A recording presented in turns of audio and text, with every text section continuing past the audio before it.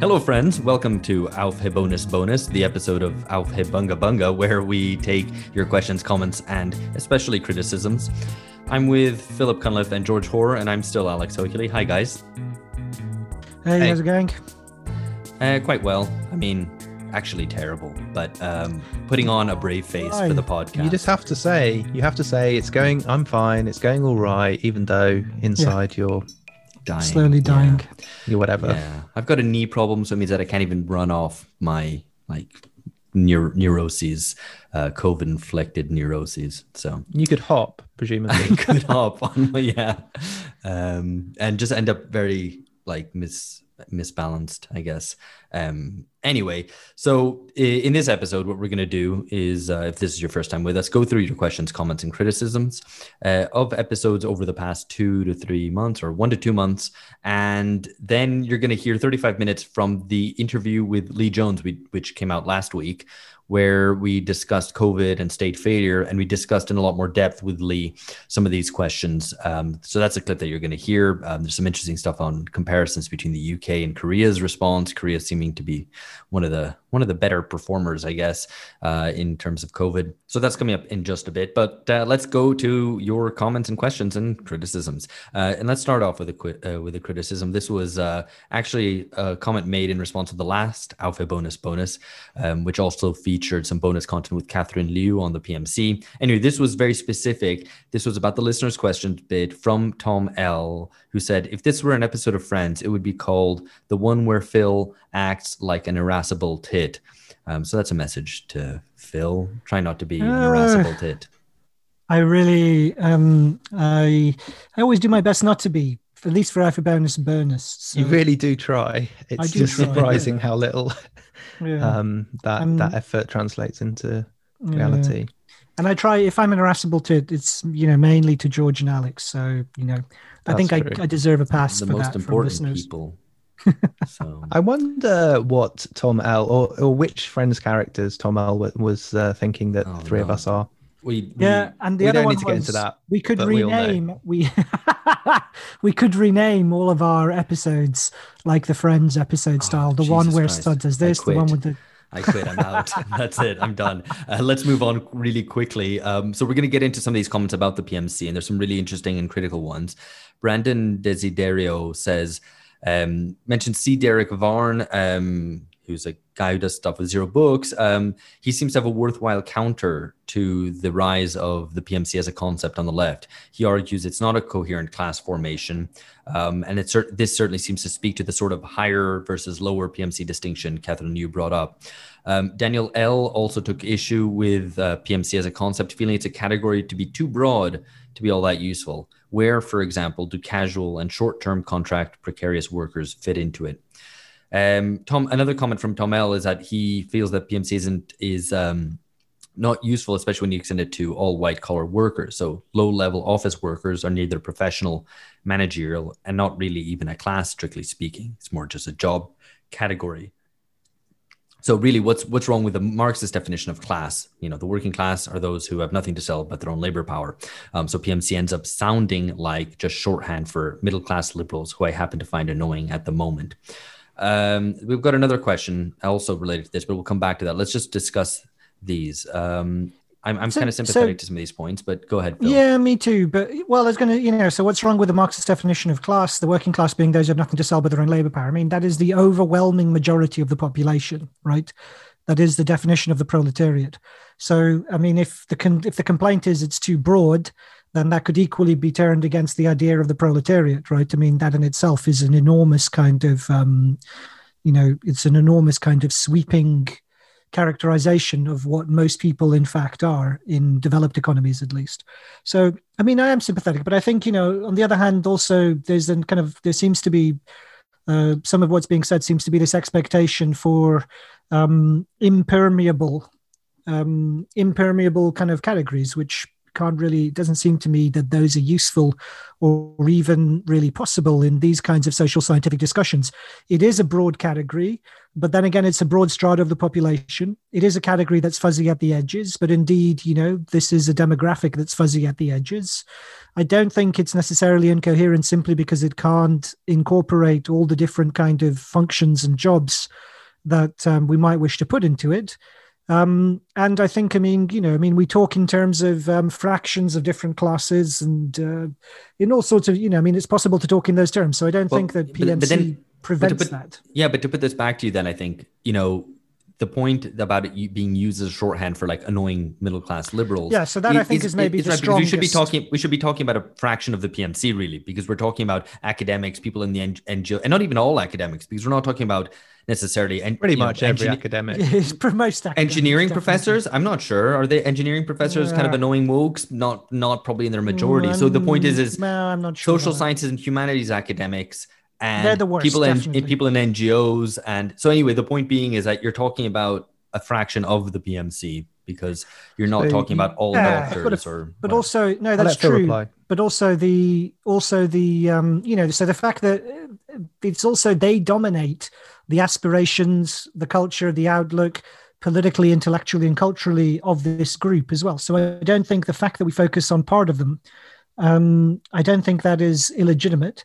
And there is the danger, as Tom L said, that it just becomes a kind of a shorthand for middle-class liberals I don't like. So that is a danger. But nonetheless, I still think it is a useful way to capture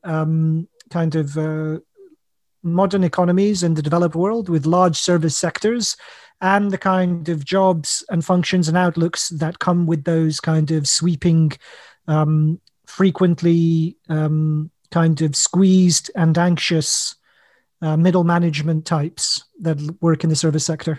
Yeah, I think the utility of the concept of the PMC is related to the historical conditions in which it's sort of re-emerged. Obviously, it's a concept that's originally developed in the late 70s, and there is something to be explained about what is the class composition of the left that has recently kind of in the last 5 years seem to come back into prominence, or certain kind of parts of the left. And I think that the PMC is a good way to try to get at what are the material interests of some of these particularly politically active and it isn't just annoying middle class liberals, but there's certainly an element of that. But I think one of the reasons why PMC is a useful topic, a useful concept to develop, is that compared to kind of these older ideas of petty bourgeoisie, for example, it's clear that it's not small shopkeepers and that kind of small business part of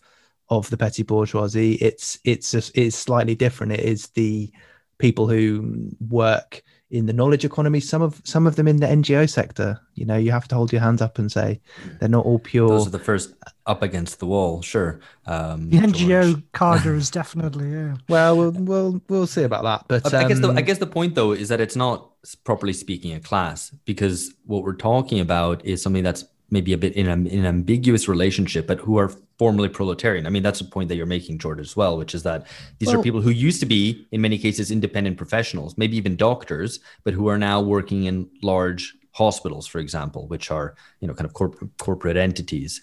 And that's about this idea of them not being, properly speaking, a class, because if you just have two classes, and the proletariat and the bourgeoisie, then PMC doesn't add anything. But that's not sufficient for a contemporary class, and it never has been. Exactly. It's a caricature of the earlier categories, right? Because before you had aristocracy of labor, you had clashes between different fractions of different kinds of capitalists, between landlords and industrial capitalists in the 19th century when but categories were formed. The point is about the term class. I don't think it's invalid to talk about it as a class. So it's not kind of strictly, it's not exactly it's a further specification of the larger category, it seems to me. And that doesn't seem to me to be illegitimate. Yeah, I prefer to just say stratum. It's a stratum or a group or a part. Well, you can kind of layer on your Latinate words. No, but I just said part. It means exactly the same thing. Part is a Latinate word, actually. But I'm says sure exactly there's what I just said a Germanic alternative. in fancy language. Anyway, I think it's useful. Does that count as irascible? Or you're getting there. But I think it's useful to the extent that it provides some explanatory power, or I find that it does, at least in the British context of having this kind of upper PMC and lower PMC, that there's clearly a lot of competition around places in the professional roles. You secure membership of this stratum or this class or this group or this just I don't know, collection of people, whatever, and that has led to, I would say, an important phenomenon of the necessity of the lower PMC differentiating themselves culturally and politically from the working class into which they are worried they may fall. And that, I think, is a way to try and get at some of the politics, at least in Britain, in the last few years. So I think it's I don't think it's the only way you can describe this group, but I think certainly identifying this group and trying to work out how they act collectively, how they, have shared interests and how those are related to the economy, but enacted politically, I think that's a useful project. And it's not just Catherine who's doing that. I think in different ways, Michael Lind's work, Joel Kotkin, some of these are, not on the left, so we can't listen to them. Paul Embry's work, all of these are I think, very useful for this kind of, class-based analysis of politics. Yeah, I mean, my one last point on this is just that I think professional might just do the job, because the managerial point makes it a bit complicated, because if you're talking about managers, some of them are paid in shares, have stock options, and therefore are capitalists, and then you're really kind of bundling together very different social types. You're talking about a kind of someone working in a precarious position in academia with someone who's earning loads of money and being paid in stock options in a large corporation, and then it starts to fall apart. Anyway, I think the really last point on this is something that Anton Jaeger said to me, which I think is right, which is that if you know what PMC means, then you're probably a PMC. Maybe we should leave that there. Yeah, well, it's necessary to do self-critique. And no, I think it's really great that Catherine's book's been picked up and got so much discussion, because I think more materialist analysis is obviously great for left. And some really interesting, I don't know if I should say this, there are other podcasts that Catherine's been on that have been good. So Contacast one was very good. There was actually one last question really quickly on this, which is JP says, is the lumpen bourgeoisie a subcategory of the PMC? Does it have one foot in and one foot out of the PMC? I think the lumpen bourgeoisie, traditionally was a term used about in kind of colonial contexts about the native bourgeoisie who would ally with foreign capital or with their colonial masters instead of having any commitment to the sort of the development of their own societies. So in that regard, all the bourgeoisie today is a lumpen bourgeoisie. There's also, so I think I was teaching this recently, but I think it's in one of the classic Marxist texts, either in the 18th Brumaire of Louis Napoleon or in the Class Struggles in France. I can't remember exactly which, but Marx says the financiers that supported the regime of Napoleon III, of Louis Napoleon in the mid to late 19th century in France, were lumpen. And so at the bottom it was supported by the lumpen proletariat, and at the top it was supported by the lumpen bourgeoisie, by which he meant financiers, because they're more kind of deracinated and detached, less connected to kind of more sober, prudent, forward-looking planning that industrialists have to go through.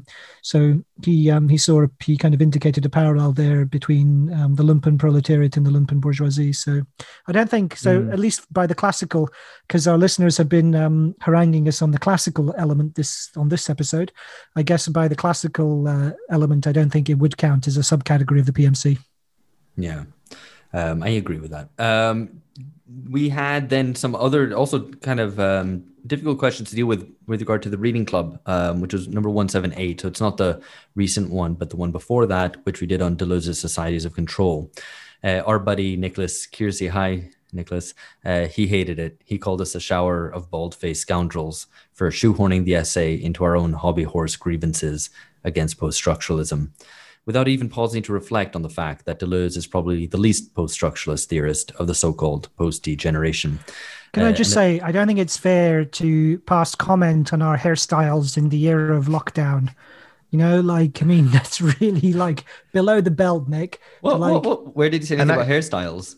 Bald-faced sounds. No, not bold-faced. Bold-faced. It's missing a hyphen is the problem. But also your face is bold. Yeah. Anyway, bald, faced scoundrels. Yeah. So we have faces. No, we don't have bald faces. We have like bald unruly heads. Facial hair due to lockdown.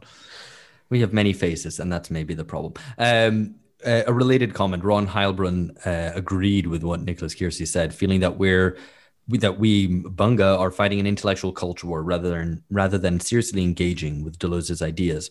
Also, it's wrong to associate post-structuralism with wokeness. He says that Alex's point about the relationship between psychoanalysis and modern therapy culture, that basically the most potent critiques of contemporary mental health methods are rooted in psychoanalytic perspectives, can be reproduced in this context. That is to say, Deleuzianism can be an excellent weapon with which to criticize wokeness and identity politics, which is a point I think I take. But guys. Well, so I would, I mean, I have to say I haven't seen it. Maybe I haven't been the idea that Deleuzianism offers a critique of these trends. I mean, maybe I haven't been looking hard enough. I think it's a bit unfair, to be honest, because we chose an essay which is, kind of widely read and influential, and it's standalone. So I think it was legitimate to kind of take it on its own terms rather than trying to kind of connect it to a larger stream of Deleuzian scholarship with which we're not familiar. So, I think, and I think, particularly, I mean, I was the most frustrated by that reading, whereas I think George and Alex both made great points, so weird kind of asides that Deleuze made in the essay about saying how like surfing had become the dominant motif of sport in our age. I had no idea what that was about, and I thought Alex and George both actually drew out kind of what it meant in terms of how about structure and agency. So I thought, to be honest, I thought we did a good job, given that, it was a stretch for us. It's not our home terrain. And I think we did it justice as much as we were able to. We didn't simply brush it aside. If what Nick says, that Deleuze is probably the least post-structural theorist of the so-called post-D generation, I mean, that might be true, but that doesn't seem to me to be such a selling point. I mean, I guess the question is, what are the insights? Are there any insights that are offered? And we took some from the essay. So it wasn't simply, we weren't simply writing it off. No, I think we did take it seriously, or at least, somewhat seriously as an essay with some useful things to say.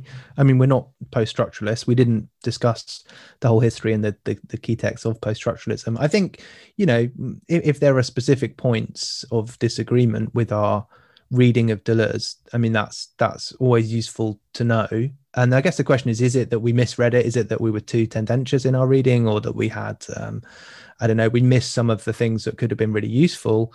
Then that's, let us know, and we can pick up on specific points always, of course.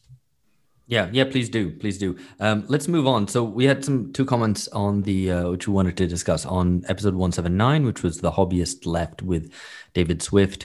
Firstly, Bernhard asks if The Hobbyist isn't something rather like Hegel's Beautiful Soul. Phil? It's an interesting one. I don't think so.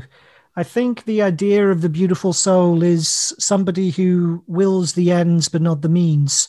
The kind of dirty hands problem. They're unwilling to get their hands dirty, and ultimately that it's about cultivating their own kind of sense of self.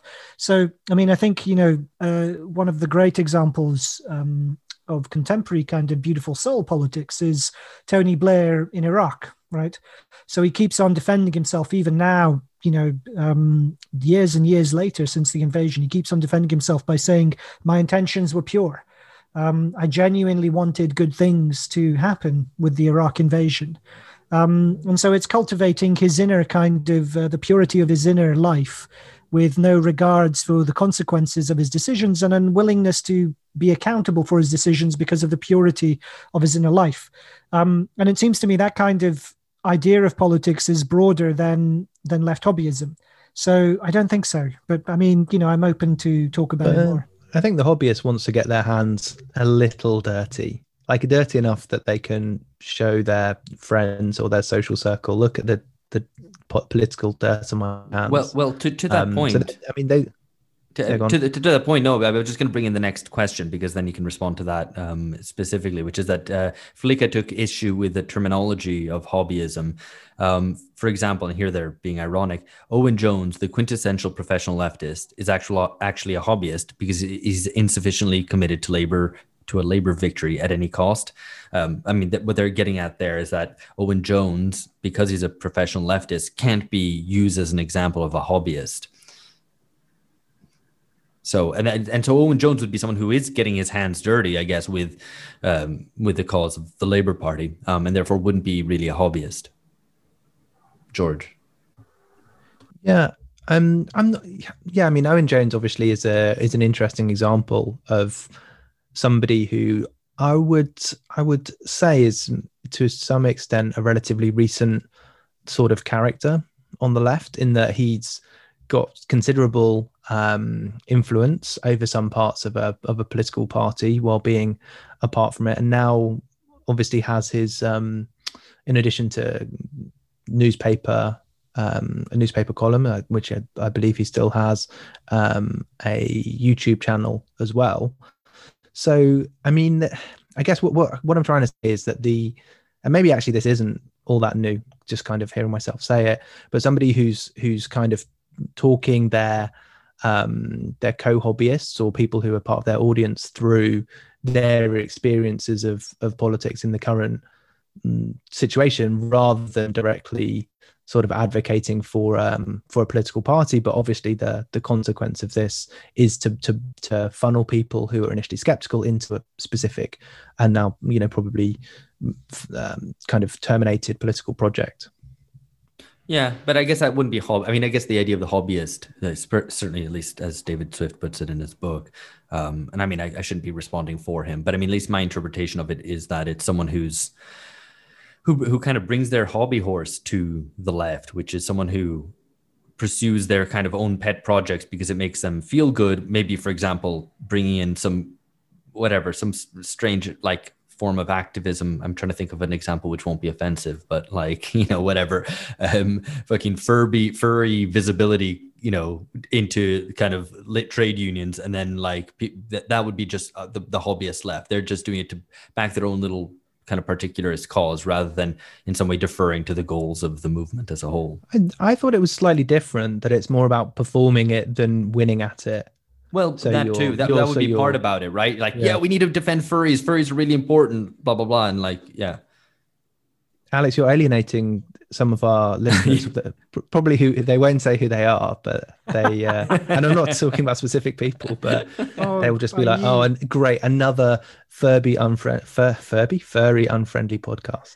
You seem to be perhaps their informal spokesman, George, speaking for them on their behalf.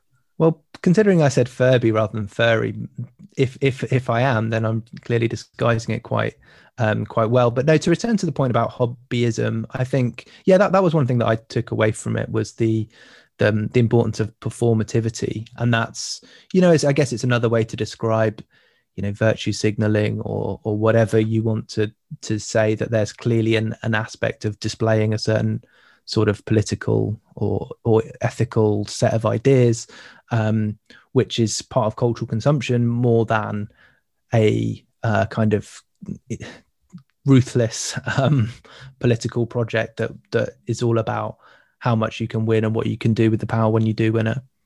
Yeah. I just want to say that, you know, furries are okay and welcome here.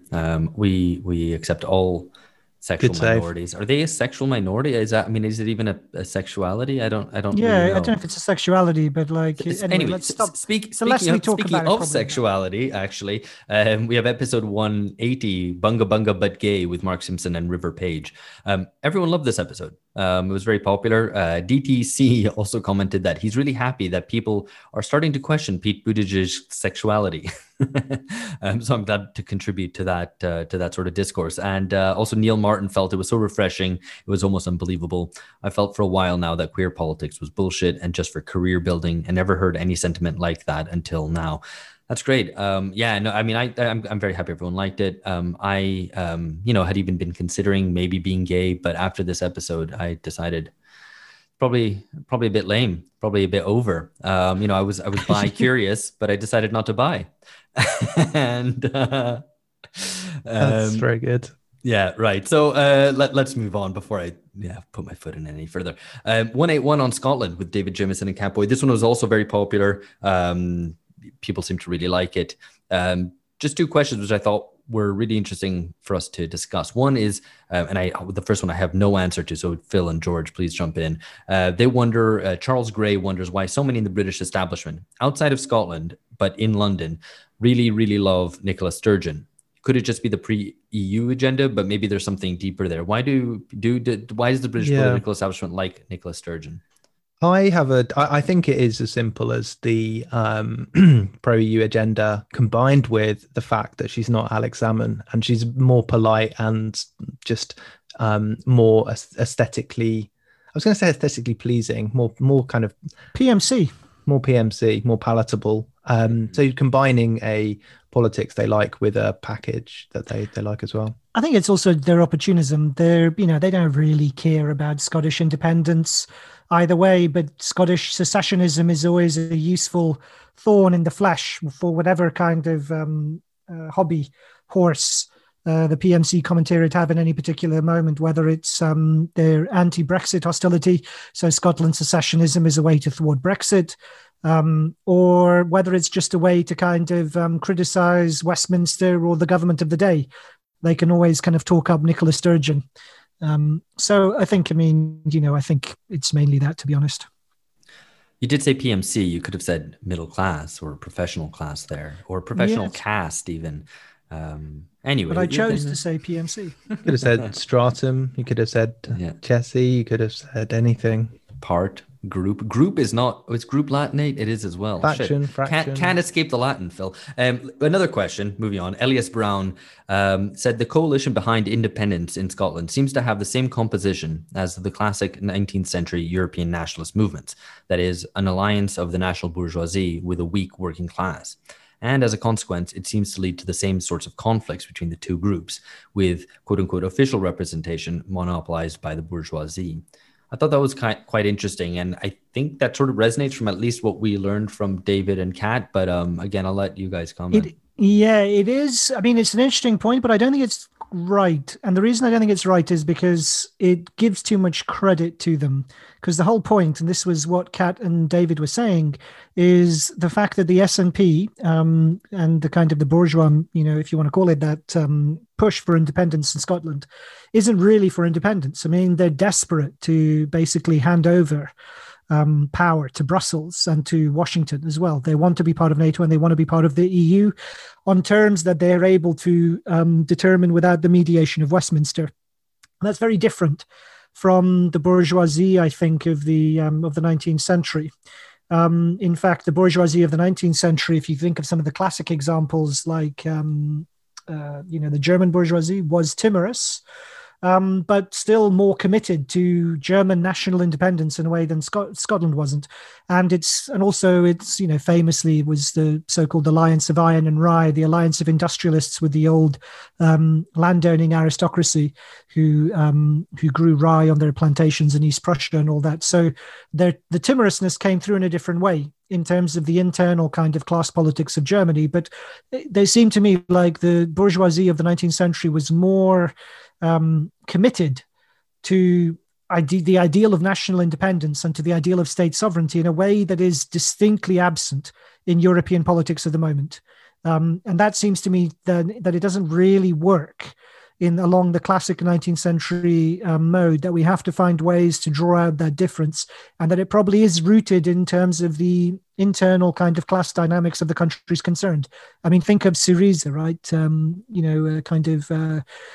The PMC, the Greek left PMC, basically selling out the Greek nation as well as the Greek, New Democracy. The Greek bourgeoisie didn't want independence. Then I mean, the Greek, exactly. They're wedded to the EU completely. Absolutely. Yeah, I mean, this. Absolutely. I mean, to be crude about it, this is the Scottish bourgeoisie doesn't want independence. It just wants dependence on Brussels, not supposed dependence on Westminster. And I think that was what I think Kat put that in a really good way that I won't try and recapitulate. But I think that is it's that lack of, I guess, a lack of a national project, even if in an inchoate way, that differentiates. Well, but also just their economic interests aren't impeded by their lack of independence, in the way that in certain in the 19th century, certain rising bourgeoisies may have been impeded from their kind of good point, kind of imperial arrangements that they were stuck in.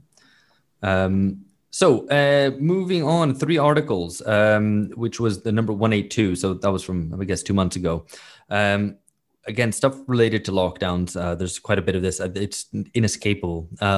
Mark Wallace feels that it would be wrong for the left to demand an immediate end of lockdowns, even taking into account their downsides. I don't believe that giving in to business associations and fully opening is the smartest way to hold government accountable for their failures. Also, Sensible Captain points out that, because we discussed, I think, a little bit in relation to Japan didn't do European-style lockdowns, but it did close its borders to 220 countries. They say even Japanese people abroad at the beginning of the shutdown in February couldn't go back to Japan until September, which is actually quite shocking. I wasn't aware of that. This politics is deeply rooted in traditional Japanese mistrust in the quote-unquote hygiene standards of the non-Japanese, of the foreign. And Daniel L. agreed with this point, actually, in reference to the Australian situation, which I guess they're familiar with, saying that the Australian lockdown is similarly implicated with Australia's harsh border policies. Yeah, these are both great points. And, I take them both from Daniel L. and from Sensible Captain, in that we were I wasn't quite aware of how brutal the Japanese lockdown was, that it even deprived, well, not lockdown, but border closures. Border controls. Yes, border control in Japan was so brutal that it even forbade Japanese citizens from returning in the midst of the pandemic and lockdowns elsewhere. So I'm happy to take the point, because what the discussion was trying to account for how Japan, despite having such an elderly and vulnerable population, would seem to be much more prone to being devastated by COVID, has nonetheless fared reasonably well by comparison to other developed economies. So it was striking, and Sensible Captain, makes a very good point that it's not as if Japan has gone without cost to its civil liberties, and that the decisions it took also reflect traditional kind of Japanese snootiness, I suppose, about the outside world. Yeah, I mean, I take both of those points, absolutely. I think it's a difficult discussion. I think that I also find the lockdown discussion a bit frustrating, because it has, as I've said before, and I think as we'll hear in the forthcoming discussion with Lee Jones, but basically the libertarian opposition to lockdown is justified, but it also just seems to say, let's return to the status quo ante, and proposes no real solution for what should have happened and what should happen, whereas endorsement of lockdown is just terrible. So I would like to be able to take the discussion beyond that, and then Yeah, and I think that's right. I would take issue with Mark Wallace here, because I don't think that I don't think you could say, a blanket demand, immediate end of lockdowns in every single national context. I think lockdown skepticism in every national context is warranted, but obviously, it requires ultimately judgment with respect to a national situation.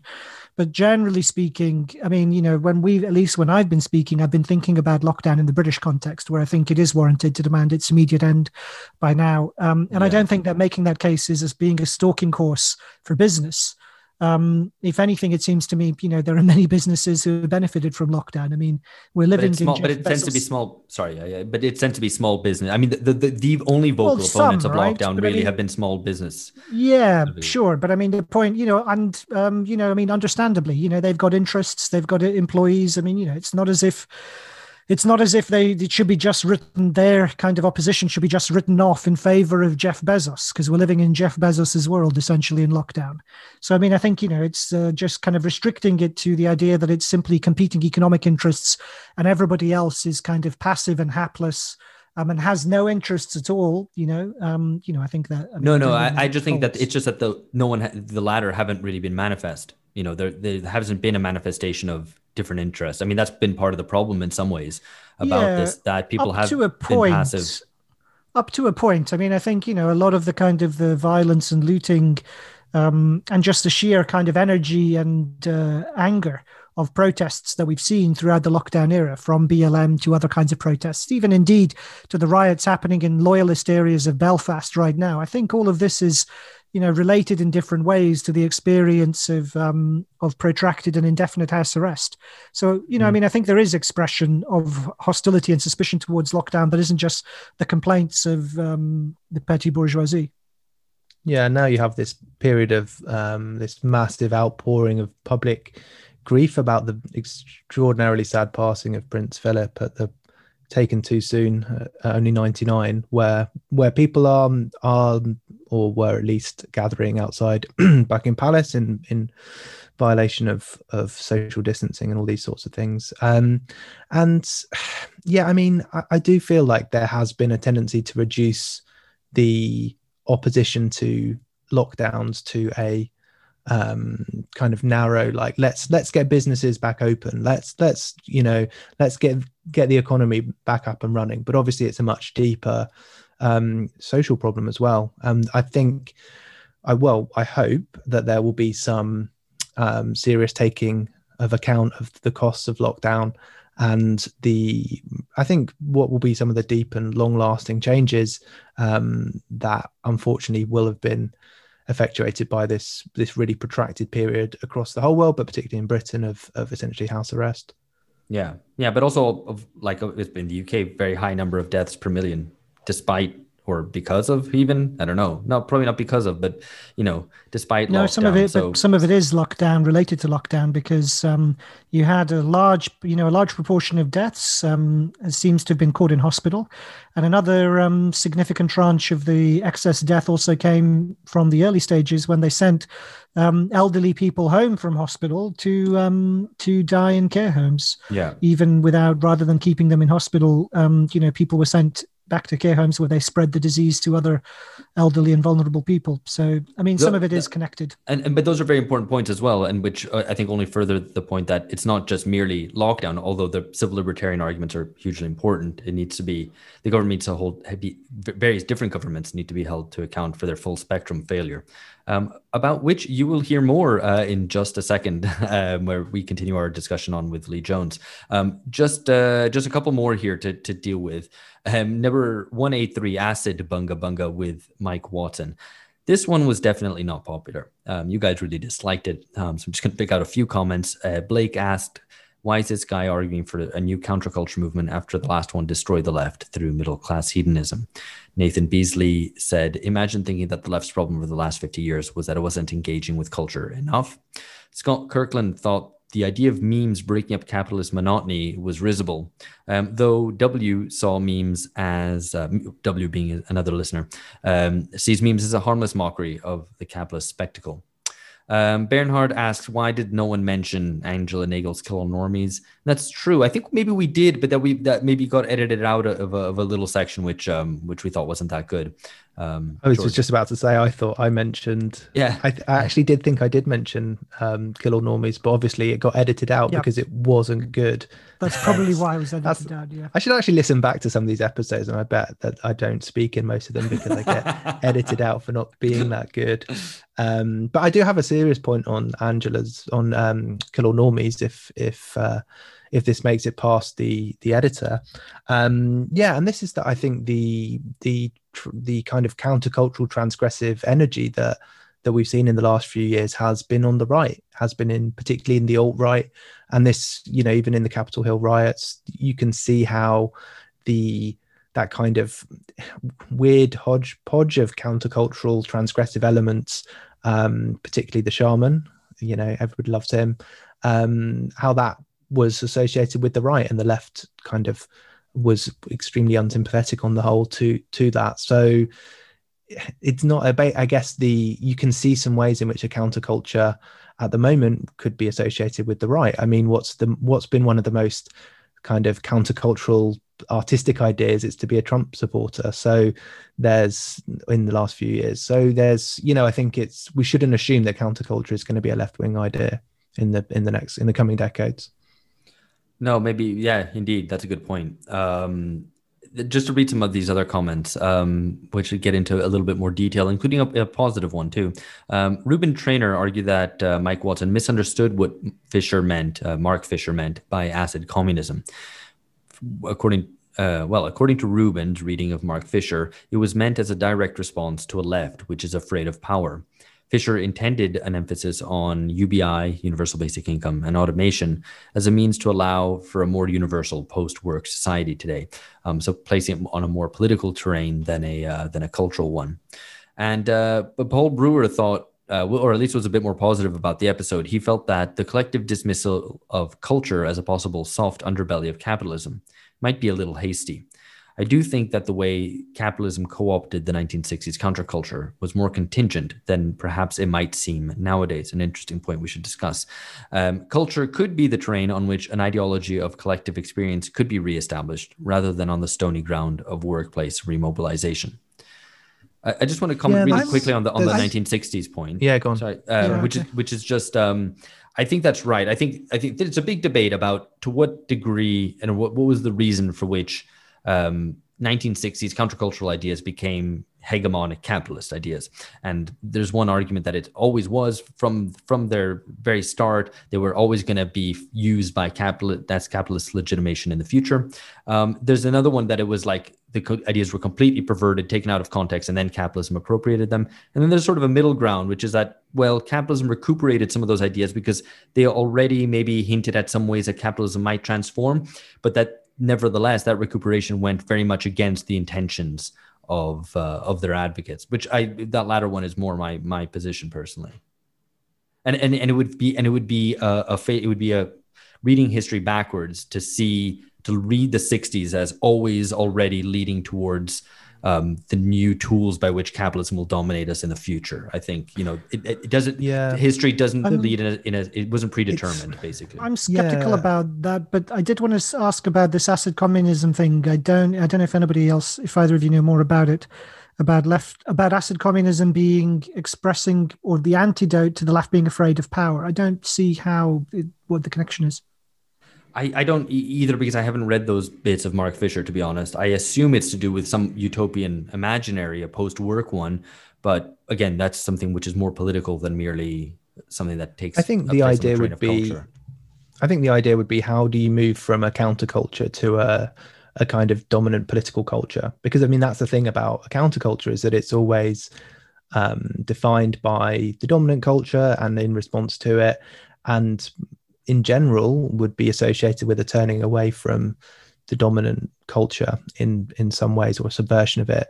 But in fact, I think the idea of acid communism was more, how can you make that step from a kind of countercultural instinct, a rejection of mainstream culture on aesthetic or personal or kind of experiential grounds, to a sort of political culture that allows you to in some ways become the dominant culture, because you can't have a countercultural left in power. It seems like it would instead need to remake culture in its own image, or in a more kind of radically collective one. Well, I mean, and that's the reason why we did that sort of after party discussion, to try to draw out some of these themes. I think it was fairly obvious that we didn't entirely agree with Mike Watson's proposals, but I think it's worth having that debate out. So and also that's what we tried to do sort of at the end. If you like that kind of thing as well, let us know. We'll try to do more of those. It makes me think we could get a bit deeper into some of this. An episode on Adorno, maybe somebody we've mentioned in passing. There is something here about different models of the politics of culture. Is it a kind of one based in the commodity? Is it one based in kind of a Gramscian aggregate, or you're looking for hegemony? So, I just think there is maybe something there for us to explore in a bit more detail. All right, nerd. I was going to say we should be less nerdy, but if you want to be more nerdy, we should be more nerdy too. We're the nerds. Yeah, that's countercultural. It's cool now to be a nerd. It's actually pretty dominant now, I think. But anyway, we're going to wrap this up. Just a couple nerds. Just a couple of last things. We did a live reading club a couple of weeks ago. People seem to really enjoy it. We're going to be doing the next one on Friday, the 7th of May. We'll put that on Patreon and announce it, but we're going to be doing a live stream again. So please do join us. I think it was fun. It was a more lively thing than just recording the episode. So do let us know if you liked it. And anyway, join us for the one on the Friday, the 7th of May. And then finally, we also did have some comments on episode 185, which was the most recent one, which was on Myanmar and on COVID with Lee Jones. And you're about to hear the second part of that just now. The comments were about, again, more debating about lockdowns, Jennifer Baldwin holding that they're pseudoscience, whereas Danielle L saying, no, but they do indeed work. Anyway, point being, this discussion will carry on, but hopefully we can also try to advance it and broaden it out and beyond just pro or anti-lockdown and actually hold states to account for their failures. Okay, so that's what you're about to hear right now. This is us discussing COVID, state failure, and so on with Lee Jones. Thanks for listening. Catch you later. Bye-bye.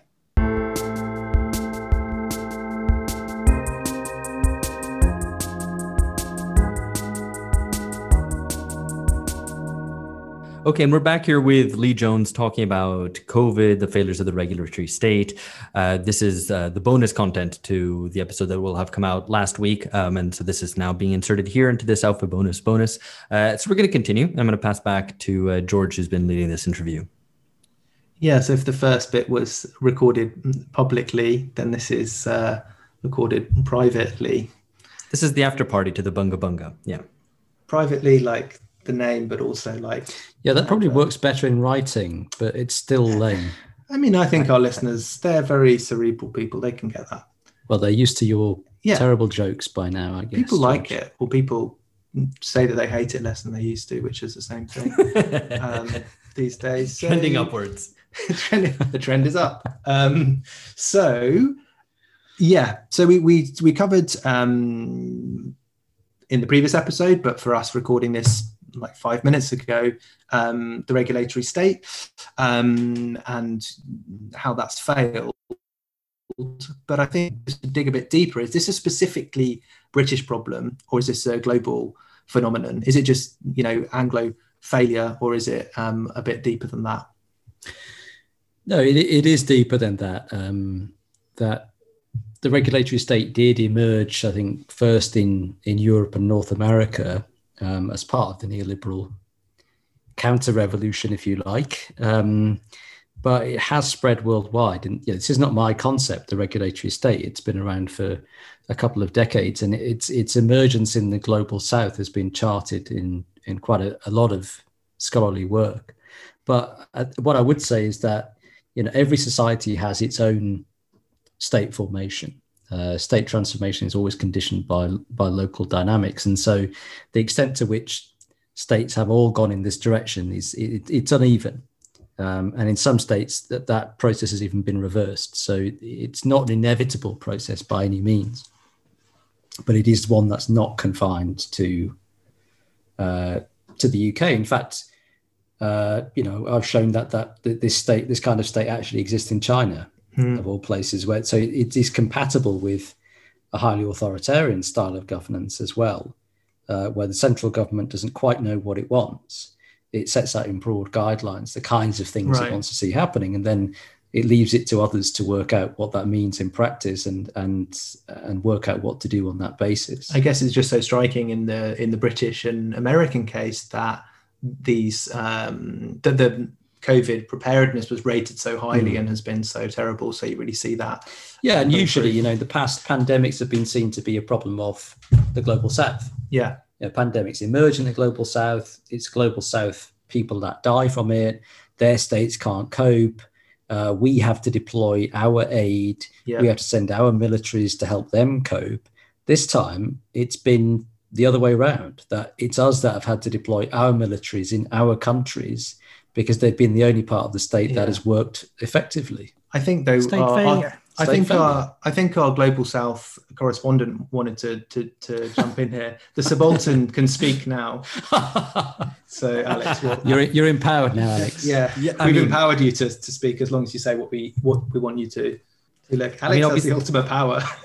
If you keep talking over him, he has no power. Yeah, this is literally not letting the subaltern speak.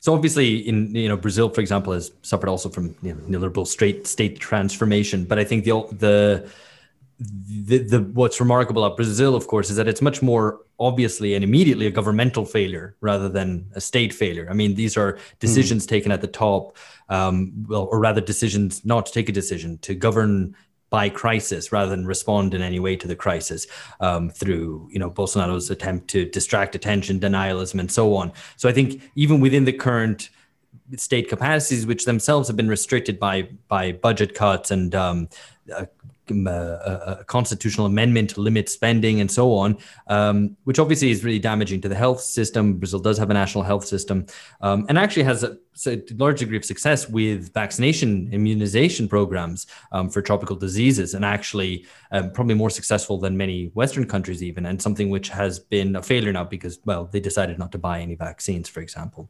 But I think the contrast, at least specifically with Brazil, which is a weird case, I guess, precisely because the government decided not to do anything, is that whereas the UK, and I think Lee's article shows this really well, is that this would have been the case irrespective of which government had been in charge, I think. Whereas in Brazil, it's more immediately a governmental failure. Yeah, I think that old distinction between state and government is one that we should bring back in. I mean, I'm quite in favor of sort of old-fashioned categories, really, to try to revitalize political analysis. And this is an important one, that a lot of people in this country think that it's a governmental failure. Yeah. And they're wrong. I mean, they think that Boris Johnson's a lazy clown and therefore, people died. I mean, that's literally the level of political analysis that we have in this country. It's absolutely pathetic. The truth is that if Jeremy Corbyn had won the general election, he would have inherited a state that had been planning for pandemics since the 1990s and was utterly emaciated and was not in a fit state to deal with a pandemic. But it would, ironically, it would all have been blamed on him. Him and how useless Labour Party are and how they can't manage the state and all the rest of it. Because I think this is the level to which political analysis has sank in this country, that it's all about certain individuals and certain personalities. I mean, the amount of discussion about Dominic Cummings, for example, the Prime Minister's former aide and the mastermind of the Vote Leave campaign, it's just obscene the way that political reporting, especially in this country, it just turns everything into a ridiculous soap opera among certain personalities. There's no deep analysis of the reasons why things go so disastrously wrong. But is this partly because the state has less capacity, so there's less emphasis in analysis or argumentation on what it can do or could do?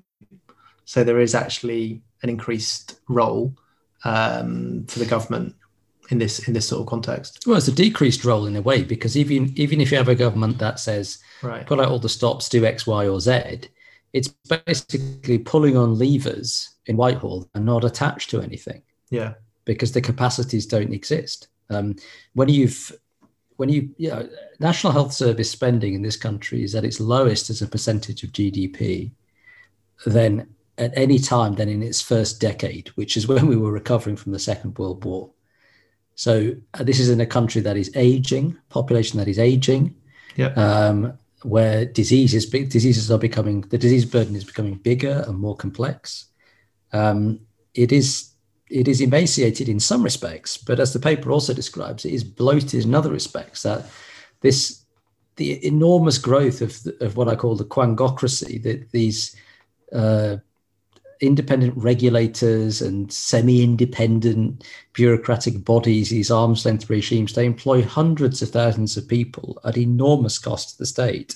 Yeah. And yet, the slightest whiff of a pandemic, and we have to close down the healthcare system and turn it into a COVID system because it can't cope. So this brings us nicely onto the question of lockdowns, and this is a question I think for all of us to participate in. Like, I think we are all to differing extents critical of lockdown policies, and probably for different ways. But what could have been done differently? I mean, we're at the first anniversary of, as I said previously, 3 weeks to flatten the curve in the UK. Lee, as the guest, you get the first bite at this cherry. I think this is a tricky one because the state was genuinely not prepared to deal with a pandemic. Yeah. Last winter, and as I said, I said with the testing system, just failed. Everything failed catastrophically. They dusted out the latest strategy, the 2011 strategy, and contrary to what people think, that Boris Johnson was, ignoring scientific advice and so on. Actually, if you look at their behaviour, they were following the plan, which was very laissez-faire. For all the talk now, all the deriding of people who just want to let it rip. The 2011 strategy clearly says we can't stop a pandemic spreading, and it would be a waste of public health resources to try to do so. It's very clear. And that's the playbook that they follow. Basically, business as usual, prioritizing openness and so on. But then they completely collapsed. It utterly collapsed in the face of public panic. Because, of course, that approach to a pandemic, while it arguably, there is an argument to say that this is true, because the idea that you can't stop a pandemic, that it is potentially true under certain circumstances. And it was all backed with reference to scientific evidence. It's a very technocratic plan, but that plan had never been run past Parliament. It had never been run past the people. There had been no democratic participation in sanctioning that. So when it, on first contact with reality, with public opinion, it couldn't withstand. And the government had no authority really to try to say to people, look, this is the situation. We're not in a position to do this. We need to do this, this, and this. And so, of course, it could not withstand the public pressure. And so it collapsed into lockdown. So I think the most important point, I think, is that we have to recognize that lockdown, even if it is successful in its stated aims, which is highly questionable, because there's lots of questions about the relationship between lockdown duration and severity and the spread of the disease. But even if we think that lockdowns are successful, there's still nothing to be celebrated, because they are a symptom of state failure. Yeah. A successful state is one that can respond effectively to the outbreak of a pandemic and not shut down economy, society, healthcare, because it cannot mobilize resources to protect its own population. So they are symptomatic of the failure of the state. And they create all kinds of other dysfunctionalities, which we might talk about. But there's no doubt that I think lockdowns are, social, economic and political disaster, but they result from the inadequacy of the state. So, Alex. Yeah, I mean, I agree with all of that. And I mean, we've been, regular listeners will know that we've been debating lockdowns, obviously, since the very beginning, and disagreeing, I guess, a bit between us about, to what extent they're justified. I'm probably a little bit more, not pro-lockdown, because obviously not, but more, my position is that I recognize that it reaches a certain point where if the health services are being overwhelmed, that lockdowns are unfortunately necessary, and the failure is a prior failure, not as you say, lockdowns are a symptom. But I think this discussion also always rolls back to okay, well, what would you have done differently? And what I found fascinating about your paper, and a specific section of your paper that you wrote with Shahar, was the comparison with Korea. Korea seeming to not have had such a sort of decrepit regulatory state. In fact, maybe it could be described as, to make a callback, a disciplined, flourishing democracy, Korea. That's a callback to the Myanmar episode for listeners. Anyway, so what did basically Korea do right? Because Korea seems to be a much more, I guess, less postmodernized democracy. It's one which is less given over to regulation as a mode of structuring the state, and more one where it does things directly. I think people refer to it as a defensive democracy. So maybe you could talk us through that. Yeah, so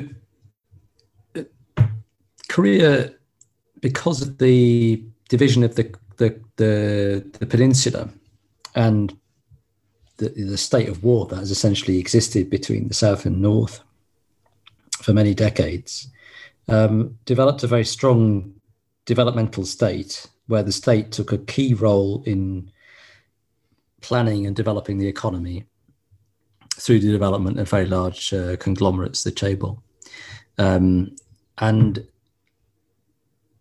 it still engages in forms of industrial planning even today. So one of the interesting things is during, while we were locked down, the South Koreans were developing their fourth industrial revolution strategy, investing hundreds of billions of dollars in new biotech industries and so on. And this is their fourth, I think I'm right in saying third or fourth plan for biotech, as well as they were holding national elections. It is true to say that they have moved away from state-led planning towards a more regulatory state, market facilitating state rather than market leading and defining state, particularly after the 1997-98 financial crisis. They did move in that direction. And so they started to adopt more and more neoliberal policies, and you see there many of the same kinds of pathologies that we see in in Western regulatory states. And you'd started to see that in healthcare.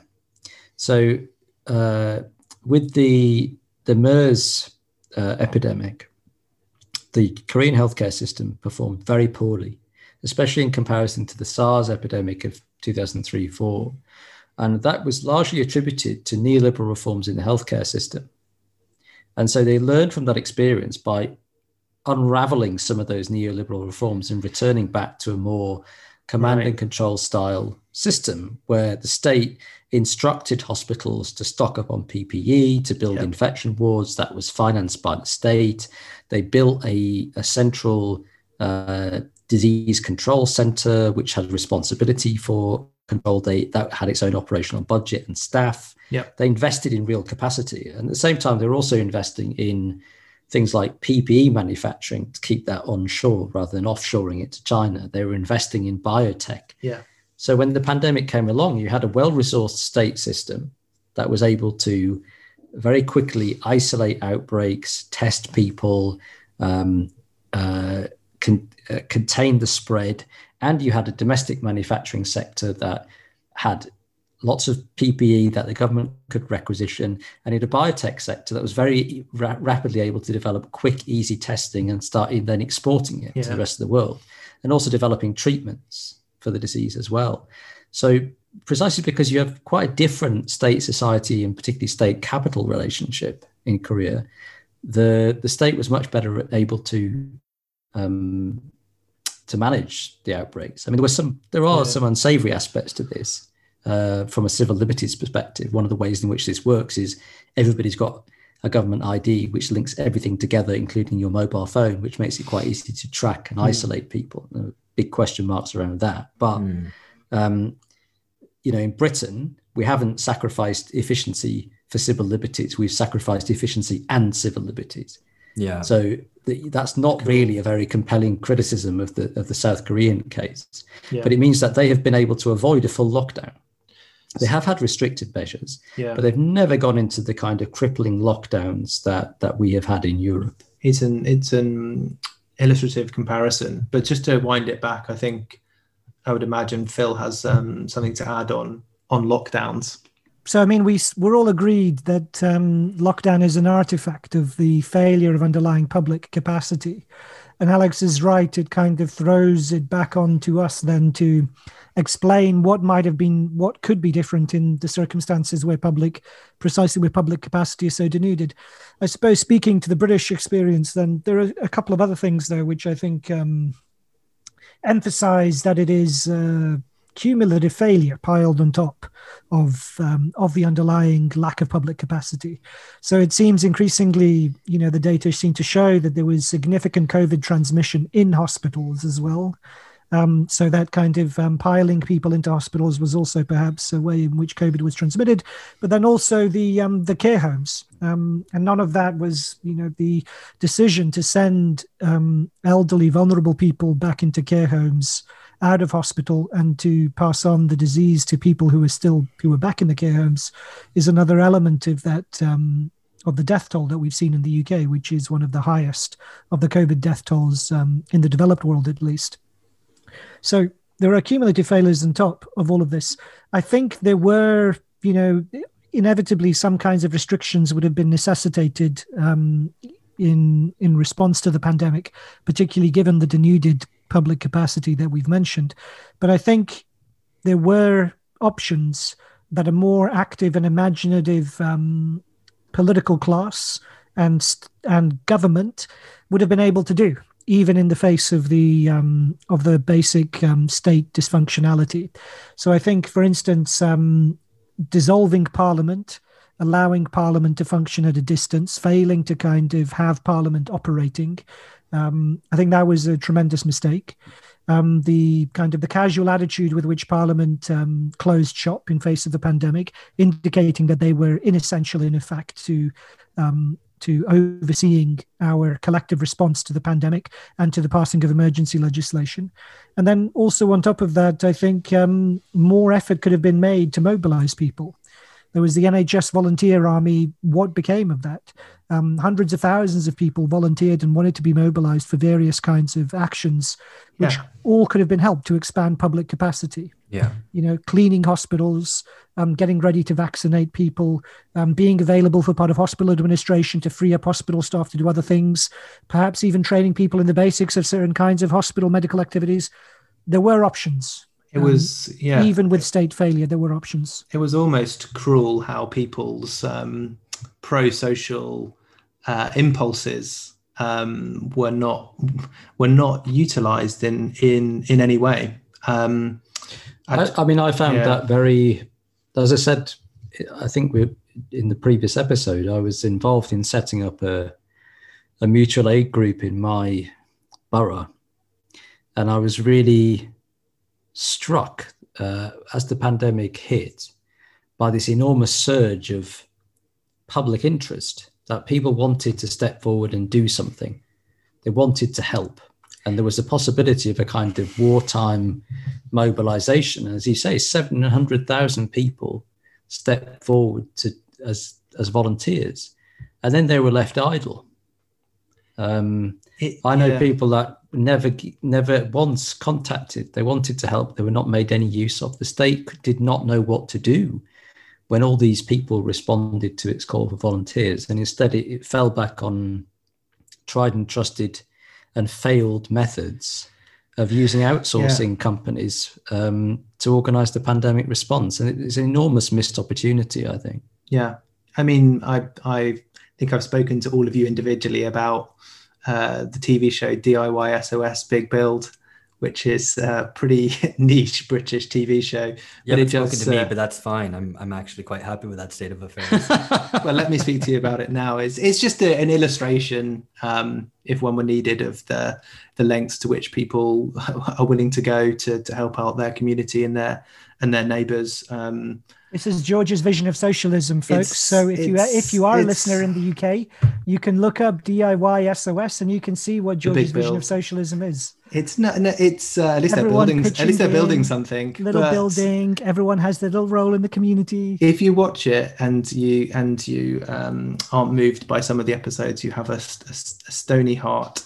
Anyway, but yeah, I think that is an important point, just to make the disjunction between the people's willingness, desire to get something done to help out, and the demobilization that the state. The response from the state, including the local state, to all that was very striking. I didn't really talk much in the article, but I can show you. Maybe put it in the show notes for a laugh. This document I got when I was doing that mutual aid work about the volunteering pathways that existed. And it looks a bit like the diagram of NHS governance that I put into the article, this incredibly bureaucratic, fragmented set of, rules and pathways and boxes and flow charts. And you think it just shows how the regulatory state had become pathological. The big concern that we confronted in dealing with local bureaucrats was they were mistrustful of ordinary people wanting to help. Maybe they're a safeguarding hazard, and what training, what regulations have you passed, and so on. There was no. That's why the state was not geared to deal with volunteers. It's because it treats members of the public who want to help their own community as potential harms, rather than as part of a problem.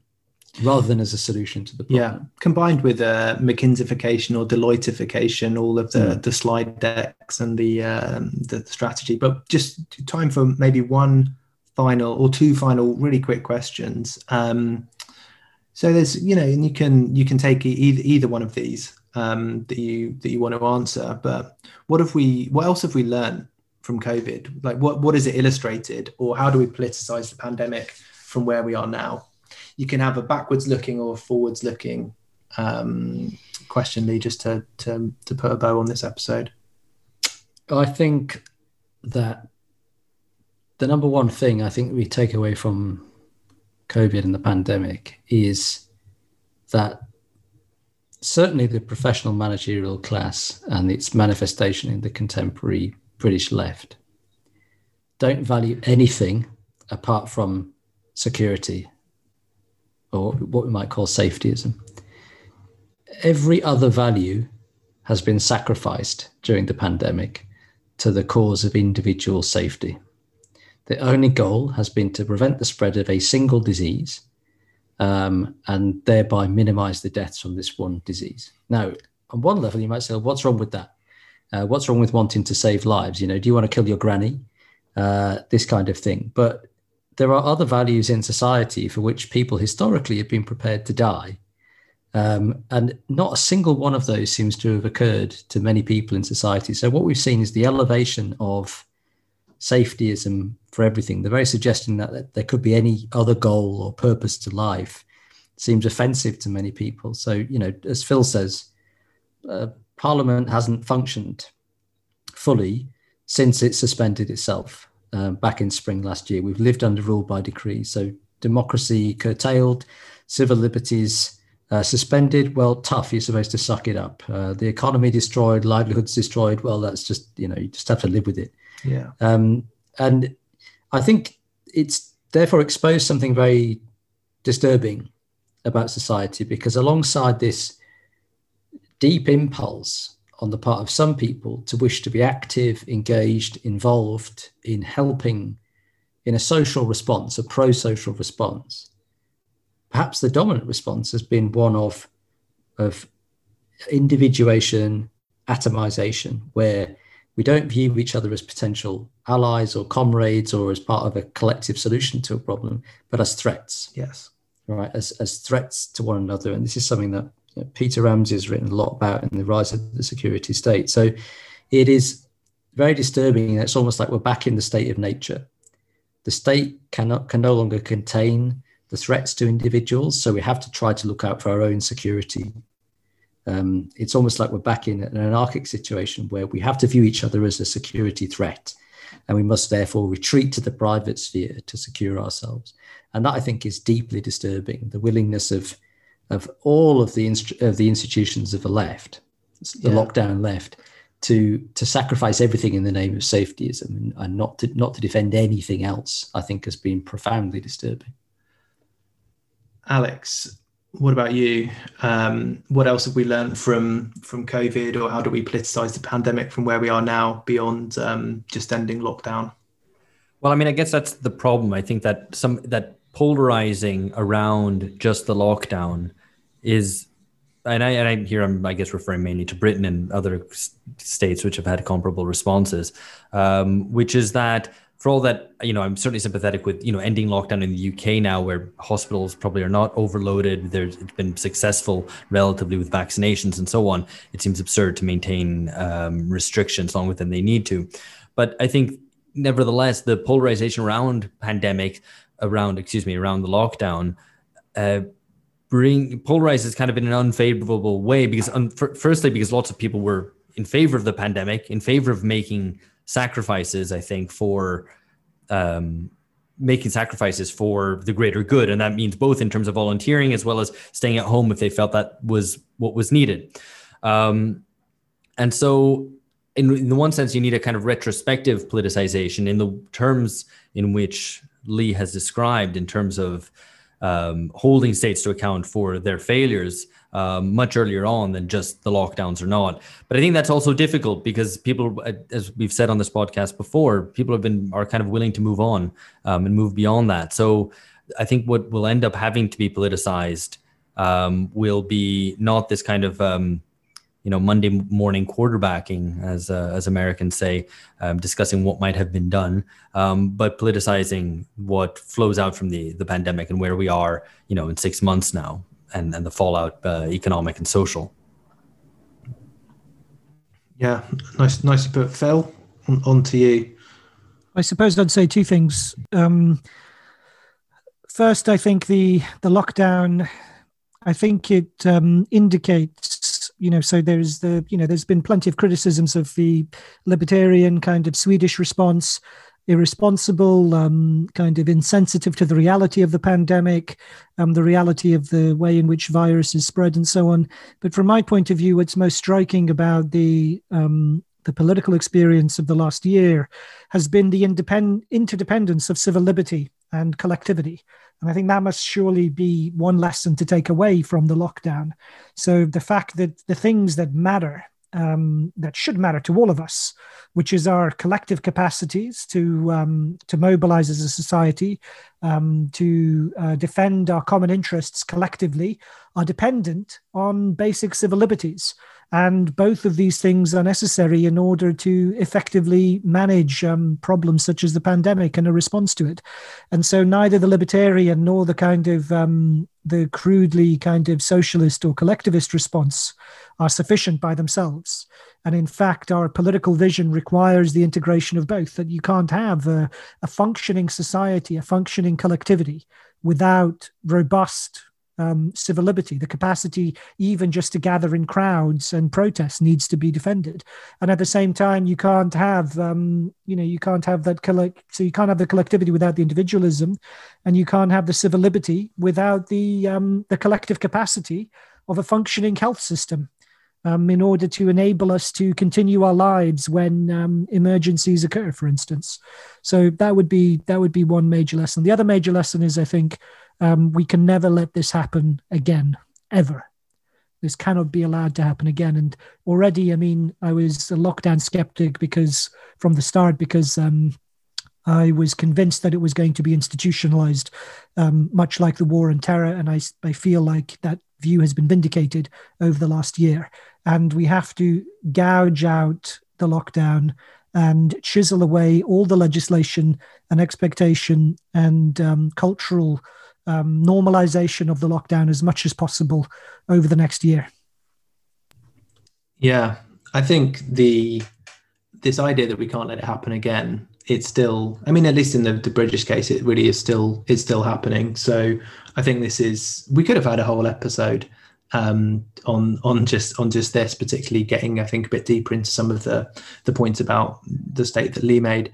But I think also people may not be aware that there's a bill going through the British Parliament at the moment, which is a police and crime bill, which includes measures to allow the police to basically ban protests on the spurious grounds that somebody might experience inconvenience or annoyance. I think that...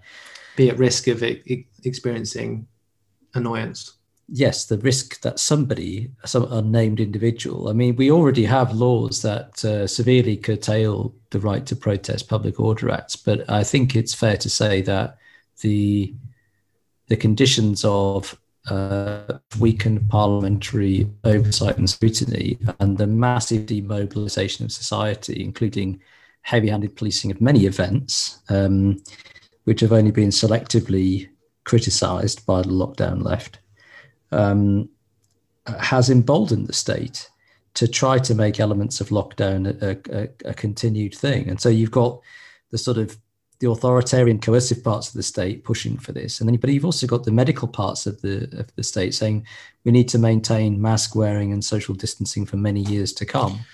And so there are parts of this bizarre kind of scientific and authoritarian alliance that have emerged during lockdown that are determined to draw this out for as long as possible.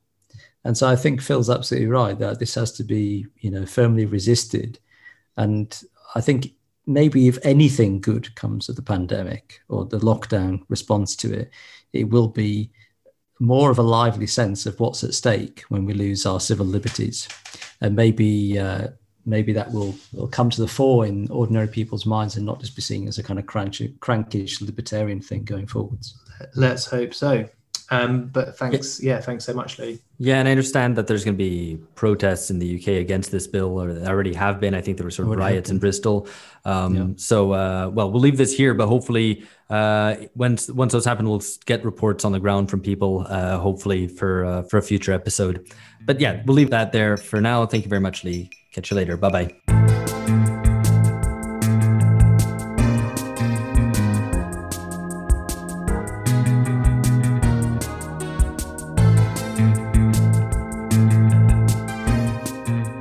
So, George, stop sighing into the mic so dramatically. It sounds terrible. I've just done it twice for emphasis. Anyway, it sounds extremely camp. It's like, oh, yeah, that's terrible. Yeah. Oh, yeah. That's, if that's what our listeners want. They don't. They want. They don't. Okay. Then maybe they do.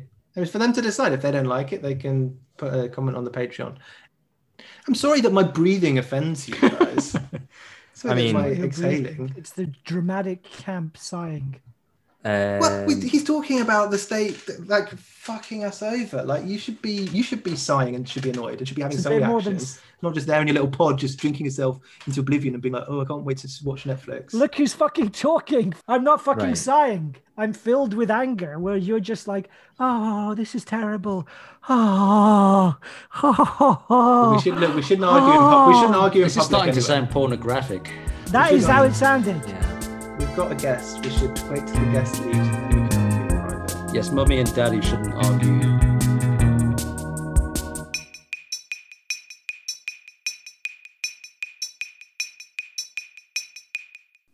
The pop shield is... Oh, it's very hard to attach to... If you have the same one as me, it's very hard to attach to the actual base of the thing. Yeah. I attach it to the table itself, and then I just have it open. Yeah, that's a bit of a challenge because there isn't anything. Like, honestly, you intellectuals are so totally useless with physical things. Only at home with abstract ideas. You haven't seen me handily and dexterously manage a physical thing like your mother. Oh.